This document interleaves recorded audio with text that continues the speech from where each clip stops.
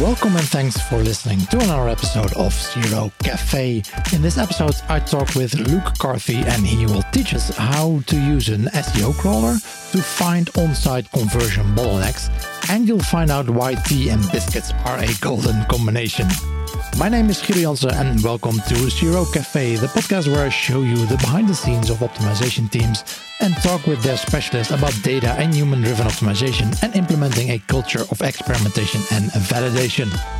In case you missed it, in the previous English episode I spoke with Morgan Legg, Director of Operations and Certified Partner Outreach at Convert.com. We spoke about the fascinating decentralized management model called Holacracy, and we ended our talk talking about how Holacracy also led to Convert applying something that's called conscious business by, for example, eliminating bias in hiring and becoming carbon positive. You can also listen to that episode, which is Season 2, Episode 22, on the Zero Cafe website or in the podcast app you are listening with right now. This episode of Zero Cafe is made possible by our partners Online Dialogue, SiteSpect, Online Influence Institute, Content Square, and Convert.com. Welcome to Season 2, Episode 25. So, Luke, thanks so much for joining us. Welcome to the show. And first question, of course, what makes those biscuits so special? I think the the easier question to ask is, what is it that doesn't make biscuits special? They're amazing, right? They're delicious. They're just, they go with tea. They're incredible. I'm obsessed with them. They're a bit of a problem. They help me put on weight, especially right now. I don't think I've ever spent as much money as I have during quarantine. On biscuits. On biscuits. They're unreal. The biscuits in the UK versus the US is always a big argument, but I'm talking about British biscuits rather than actual American biscuits. Of course. Right? Since we're talking about UK biscuits, what kind of tea goes best with your biscuits? Does it depend on the biscuit? Is it always? I'm not that much of a connoisseur. I'll be real with you.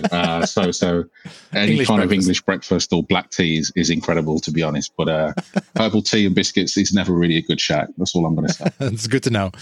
Well, when we meet in real life, that's I know how to prepare. That's good to know. Yeah, for sure. So on to a more Zero related topic. What is your background and how are you involved with Zero in the broader sense of the term? Yeah, so I think many people in the CRO industry or in digital marketing kind of fall upon it. I don't think there's many people who kind of, set from the outset, going to college and school and saying, I want to do CRO, right? It's not really one of those things. So for me, it kind of started on eBay, where I first set up my first eBay business during school. So I was about 16 and set up my first listing, and it was quite successful, but there's a lot of competition. Yeah. And I just did things using Terapeak, which is like eBay's Ahrefs, if you like, or eBay's SEMrush, which helps you to identify keywords, opportunities, how you should write your copy, images, that sort of thing, to really help improve impressions and sales. And that CRO bug was kind of instilled in me from that point, that constant experimentation, testing, free delivery and a higher price versus a lower price and separate delivery costs, or, listings that have a pack of 1 versus a pack of 3 and that sort of thing. So it really kind of started there. And then it moved on along with me as part of my SEO career, really. So I love it. I love the idea of, finding ways to remove bottlenecks or make a process easier. And it's just stuck with me ever since. But that's where it really started. And so you do a combination, right, of SEO and Zero? Yeah, definitely. Yeah, and that's good to hear, at least. Of course, from a Zero person. An interesting mix. It's an interesting mix. I think the challenge is, right, and I'm sure many people listening can relate, whether you're in-house, agency, or a bit of both, right, is bringing traffic is great, and being able to grow organic performance is brilliant. But, the other side of it that really helps a business is being able to convert as much of that as possible. Yeah. And I think both of those are hugely complementary, to the point where normally when I onboard a new client or I'm working on a new project, it's normally CRO I start with before we look at growing traffic, because there's nothing worse than increasing traffic and then having a real big problem or inefficiency that's costing you sales. It's much better to have everything tidied up first. Yeah, it's a bit cliche, but they go hand in hand, right? You cannot do one without the other. I was working for a company 2-3 years ago, and they spent like 12 million in AdWords, but they had no idea, and it was mainly lead generation, the website, and they had no idea how much ROI revenue they got from that. It's mind blowing how some companies just fully focus on one half of the equation and then forget the other. Absolutely. And so what you specialized in specifically in e-commerce, right? So a transactional website. So what is it that make you tick on the e-commerce side? Yeah, I think it's a bit of a double-edged sword, because on one side there's nowhere to hide. E-commerce is fundamentally how many sales and average order value and products and everything else. But on the opposite side, it's very immediate, if you like, and instant to see where you're making a difference. So rather than kind of like lead gen sites, insurance and that sort of thing, or B2B inquiries, there's a whole funnel. There's leads to nurturing to, a pipeline. But with e-commerce, even in a B2B environment, people are placing orders and immediately exchanging money. So it's great to see that journey. And it doesn't matter how long I've been in e-commerce. The feeling never gets old of working on something and seeing your first sale, or working on something and seeing improved growth in sales or performance. So that is infectious. I love it, and I'm absolutely obsessed with it. Yeah. But yeah, it goes all the way back to eBay. It's where I started, and it's what I absolutely adore doing. Yeah, it makes it a bit more fun, right? If you can directly tie your actions to the results. I mean, if you work on a lead gen website, it's usually a couple of steps further where the real revenue sits. And it's more fun if you can directly look at the orders or. Exactly. So today what we're talking about is how to find zero gold using a SEO crawler. And you did a session on that last week at the Digital Elite Live, right? Yeah, I did. It was a lot of fun. Although it was really weird because you don't actually see anybody partaking in your event, right? So you just have to hope people are enjoying what you're talking about. But the feedback after the event was great. There was a bunch of questions. But yeah, it was my first properly digital conference, I think, and it was interesting. So what is it about? How do we find zero gold using an SEO crawler? Yeah, so I guess to give you the top level as to how this topic even came about, I think I wanted a topic that would make people think, what? Like, really? How? And kind of really instill that I need to find out what the answer to this is. And that apparently worked. It was the reason why I ended up getting through to MozCon. It was a brilliant idea. So the way how it works is, CRO is not all about A/B tests. It's not necessarily about variances and controls and all that sort of stuff. I mean, sometimes CRO is just things that needs to be done. You find a problem, you address it, you fix it. So to give you a perfect example, one of the things I talk about is crawling site search. So as we know, statistically, a really cool reference and post that CXL made is that a third of all e-commerce users on average will use site search. So it's a fundamental part of a user journey and conversion. So one thing I speak about is crawling your top 10%, whether that's 10,000 or 100 queries, or even all of them if you want to find out which particular search queries return no results or poor results. Mm-hmm. So a perfect example here, there's a retailer here in the UK called Holland & Barrett, and they're a healthcare brand. But if you go to their site, or at least you did when I updated this presentation, and you search for Holland & Barrett, search coronavirus on Holland & Barrett, there's no results found. Yeah. Which I find is massively ironic considering it's a healthcare provider, right? They sell hand sanitizer, they sell paracetamol and all that sort of stuff that helps with alleviate the symptoms or reduce the spreading of it. Yeah. And that's a perfect, poignant example of how important it is to make sure your site search is satisfying customer demands as well as possible. Another example there, I looked at Best Buy and identified that one of their top searches, according to Ahrefs, was online account. So people clearly couldn't find where to find an online account or how to log in, so they searched for that. But on doing that, there was poor results and no results found. So, clearly there's an experience opportunity there where someone searching for online account should maybe be redirected to a login page, or, maybe a message pops up to say, hey, are you looking to log in to find your orders, whatever that is. And it's just finding things like that, whether they're immediate commerce queries, immediate I want to buy queries, or just kind of informational search queries that you can use to help improve experience. And that's something that can be done fairly quickly at scale using an SEO crawler as one example. Marketing budgets have suffered, and the share for A/B testing has been impacted too. If you want to keep testing to enterprise standards, but save 80% on your annual contract, you can consider Convert.com. With their summer release, you can take advantage of full stack and hybrid features, strong privacy compliance, no blink, and enterprise-grade security. Feel good about your smart business decision. Invest what you save back in your CRO program. Check out www.convert.com/2020. So how does the SEO crawler fit into their process? I mean, just manually searching for a brand name plus Corona doesn't sound scalable. Yeah. So one of the ways in which it could work in a real world situation is to use Google Analytics in this case. So you find your top, let's say 10,000 or 5,000 search queries. But every site search will normally have some kind of URL pattern. So example.com/search/search query.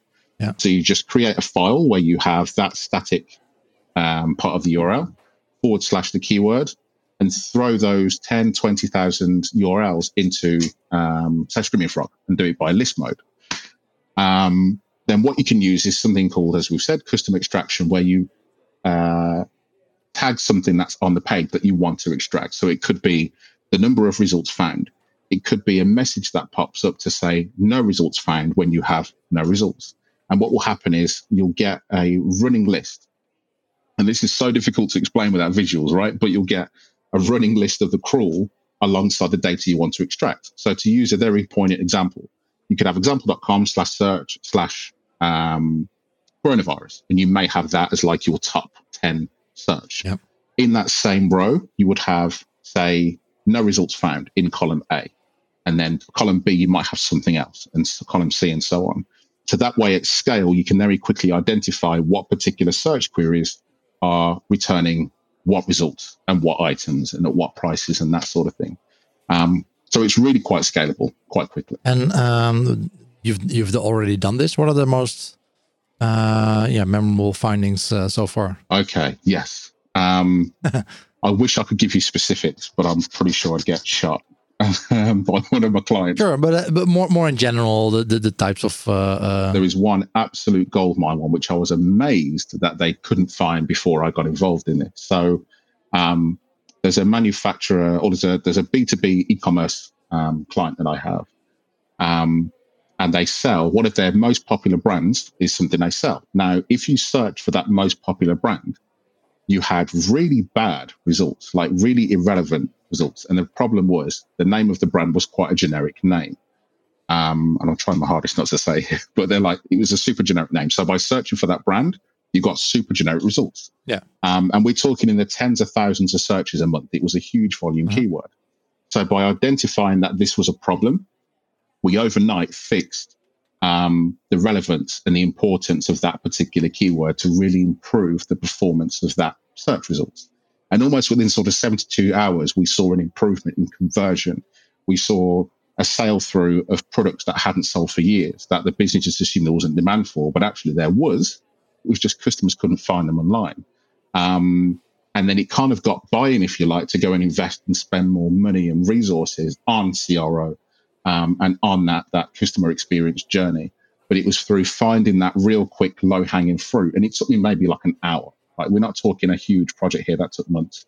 An hour of research that really helped to get buy-in and to fix one of their core search problems. Yeah. So what kind of issues do you usually encounter? Is it issues in the customer journey that like big differences between maybe the expectations that are created during the search phase and then totally not met on the websites? Or is it more like you just said, like more product-wise, the actual services or products that the company offers? Yeah, it could absolutely be both. It could absolutely be both, but I think more it's towards the latter. So to give you, I guess, another example. So a lot of companies will have conversations of why is this particular product or category, dropping in rankings, or inversely, why is this particular category or set of products now all of a sudden really popular? So what might do a custom extraction across every product on their site, if I can, depending on how big their site is. and extract things like price information, stock status, product description, product title, and then compare it to SEO metrics like average number of keywords it ranks for and how much organic traffic it's getting. And as a result of that, I can start to see if there's a pattern. So normally you can find that if things have dropped, it's because they've been out of stock, or if things have increased organically because they're in stock or the price has changed. So you can start to satisfy those questions, because a lot of people will assume, especially in my experience working in-house in the past before I went into consultancy, is, why are we getting less traffic here? Or why are we selling less of this online? Yeah. But no one ever seems to think and look at the core fundamentals first, which actually we don't have that much stock, or we have no stock at all, or even the price has increased by 25%, while other people have it on promotion right now. And just the small mechanics of things like that, and the whole kind of, argument of incremental growth really comes into play here. And even though businesses have all the tools to go and find this information themselves, they know their product pricing, they know their descriptions, normally they're siloed into different teams. Mm-hmm. So be able to do custom extraction and bring that all together and bring the evidence can really help to merge and solidify those findings. And do you usually use the SEO crawler? Is that where you start and then figure out where the optimization lies? Or is it usually that maybe you see something weird in Google Analytics and then use your SEO crawler to more or less find the answers or potential answers for the weird things that you see elsewhere? Yeah, so it certainly normally starts in GA. That's normally kind of like a good starting point. But equally, sometimes, even if I don't find anything in GA that's particularly, cause for concern, or even a real good positive that I want to try and bottle up and echo elsewhere. Yeah. Sometimes it's really good to just run some custom extraction anyway to see if you can find any patterns. So one real world situation is there was a client of mine that wanted to invest in product descriptions, which comes up quite a lot in the world of e-commerce. Do we go away and spend money, time, resource on rewriting a bunch of product descriptions to see if we can improve sales?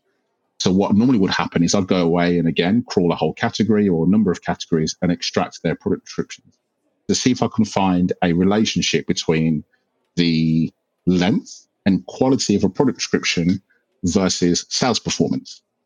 So we can try and get an idea whether it's actually going to be a worthwhile investment to spend time, money, and resource on rewriting product descriptions for 15,000 products or not. And normally the answer, horribly, is kind of it depends. Depends on what you sell. Depends on whether you sell manufactured products and from brands, or whether you're responsible for selling your own branded products, for example. But it certainly helps to either shape or bring a counter argument to a proposal that's been brought forward. Yeah, it feels to me like it's a similar way of working as I do personally with doing user research. You often see some weird things in Google Analytics, and then use user research to drill down on the issue and find out where the real problems with the users lies. Yeah. And sometimes also it goes the other way around, right? So you do a user study and then you find out, hey, that's weird. let's look in Google Analytics if we can find some data there that also shows this weird behavior or might explain this weird behavior. Yeah. So it's a combination of tools usually that gets you closer to an answer. Yeah, absolutely. So what kind of tools do you use? I mean, we said SEO crawler. In general, are there any specific tools that you like to use here? Yeah, so Screaming Frog, I think I've mentioned a few times, is a really good go-to, and it's dirt cheap, like to use. But I'm also a big fan of Siteboard. I think it helps just to add some more context around the data. So Screaming Frog is great if you want to just drill into the specifics, the raw data, but sometimes it can help you out. Especially if you're working towards a relatively tight schedule, or people aren't asking for a full comprehensive audit, then it can help you just to find issues that Screaming Frog won't necessarily identify. But in the CRO space, then I think Hotjar and Heatmaps and any other kind of heat mapping tool is always a brilliant one. But Heatmaps, I feel, are only as good as the data that you can add to them. So maybe when heat maps first introduced in the early 2000s, right? Crazy Egg hit the scene and everyone was going absolutely insane for this sort of stuff. And it can help paint a picture to see, what things are clicked on. And, we know the story. Yeah. But where it really gets powerful is if you can leverage that with data in Google Analytics with things like custom dimensions. So I'll give you an example. Logged in versus logged out heat maps, and seeing if there's a different user journey that people would take on average, across a whole set of users between a logged in experience versus a logged out experience, or even like a new customer versus a repeat customer. Yeah. Or even been able to drill down to someone who has been lurking around for a good number of times but hasn't purchased versus someone who's constantly purchasing every time they come to your site, because you want to understand the challenges of people who don't buy separately to the challenges or the winning combinations of things that are happening on the site of customers that do buy. Just looking at heat maps collectively and saying we get 82% of clicks on this page here is not, not necessarily going to be helpful. So to segment and really chop down that heat map insight can be really quite powerful. Yeah.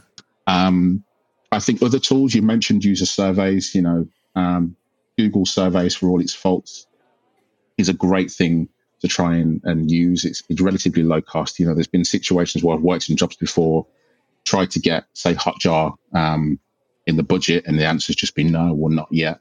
And I've just literally put like £5 of my own personal money just to go and run a survey to almost build the case for why we need Hotjar in the first instance, right? So I really like that personally. And then I've had, although not recently, but experience with tools like Monotate, which I've really enjoyed, and the personalization front and that sort of thing. But they're kind of big scale, enterprise-esque level tools. But I personally really enjoy the small, cheap and cheerful tools. I just feel to do CRO, you don't necessarily need enterprise level SaaS, right? You don't necessarily need big budgets. And I think that's really important to make clear. Yes, usually, unfortunately, there's no one silver bullet tool out there. It's usually a combination of tools that you need to get the insight that you need. Right? Yeah. For over 10 years now, Online Dialogue advises about evidence-based conversion optimization with a focus on data and psychology. We see that analyzing data and recognizing customer behavior results in a better online dialogue with your clients and a higher ROI. The team of strategists, analysts, psychologists, and UX specialists gathers valuable insights in the online behavior of your visitors, and together with you, they optimize the different elements of your CRO program through redesign, expert reviews, A/B test, and behavioral analysis. For more information about their services, go to onlinedialogue.com. Thanks so much for sharing this with us, and I think for the people that are interested, we can place a link to the recording and the slides from the event if people want to go over them. Sure. The final thing I wanted to talk to you about, you also started a webinar series, right? Yes. Let's Talk Shop. Yes. Yeah. So what are you doing there? Okay. So this was a project that was born out of lockdown. And I think early on, so you were bored, basically. Yeah, I was bored very early on in the lockdown. I'm bored, and you wanted more human content. Yeah, literally, that's precisely what it is. And I've always quite I can't relax very well, right? So I always need something to keep me busy. Yeah. And in the beginnings of the pandemic and lockdown, I found it really difficult to switch off and try and imagine that things are going to wind down a little bit. So I thought, right, new project. But the whole point of this is I'm an extrovert, so it helps me to kind of get some of that out in a webinar series. But also there were so many FAQs and so many people that were reaching out and asking me questions, especially during lockdown. E-commerce was kind of screaming up. Knowledge of e-commerce wasn't necessarily at the same level. So I thought, hey, here's an opportunity to try and put some insightful, informative stuff around e-commerce out that may or may not help people out. And that's what it was born from. So there's 2 episodes out there so far. Yeah. The first episode was a question that I must get asked at least once a week, like probably more so even now, which is, how do I manage my out-of-stock products? Like, do I turn them off? Do I leave them on? Yeah. Do I do this? Do I do that? Right? All of those questions. So that's the first episode. And then the second one was into a real-world case study of Paperchase, which is, they migrated to a new website back in 2018, and even 2 years on, they still haven't recovered their organic losses. So it was just a look under the hood of what's happening. So first episode's kind of a blend of CRO and SEO, and then the second episode is more weighted towards the SEO side. And I might switch it up for episode 3, whenever that lands. Any topics lined up already? I've got a bunch in the queue. I'm not too sure which one I'm going to do next. It could be kind of like an interview with somebody just to pick some questions. But I think what I'm probably going to work on next is faceted navigation. What specifics about it, I don't know, because it's one of those things. Faceted nav, you could talk about for hours.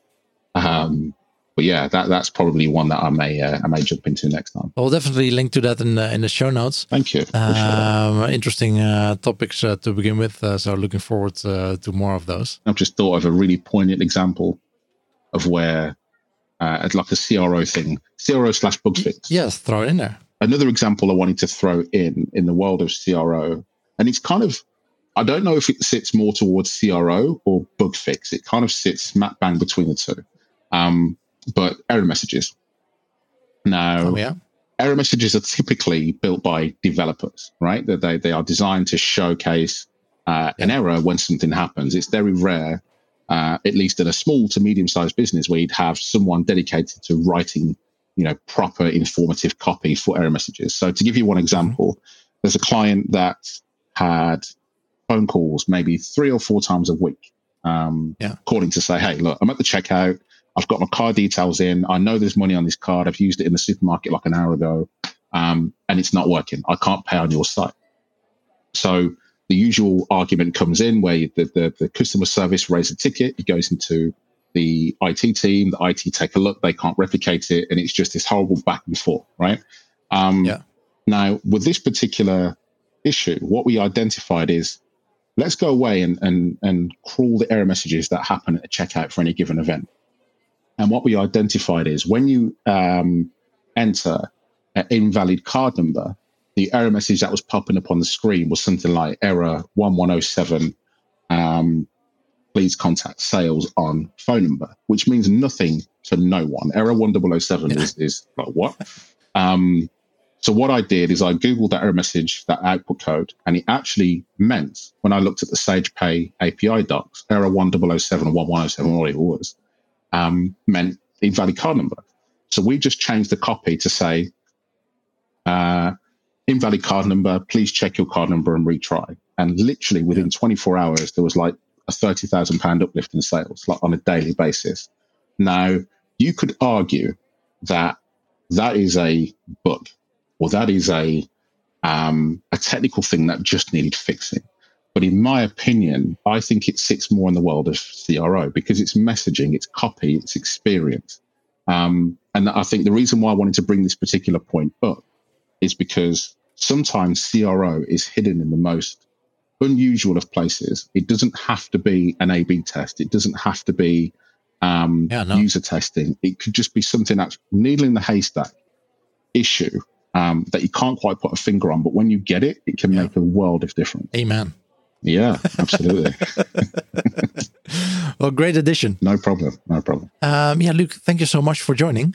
Like I said, more information, if you're listening, more information on this topic and the webinar series Luke has started can be found in the show notes. Thanks, Luke. Yeah, thank you very much, man. I appreciate it. Good luck and talk to you soon. All right, take care. Bye-bye.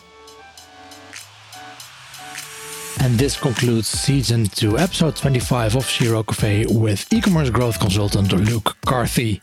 Although we started out as a Dutch podcast, we are putting out more and more English content. And if you want to skip all the Dutch gobbledygook, please go to CRO.cafe/English to see an overview of our English episodes and to subscribe to get notified about new English episodes.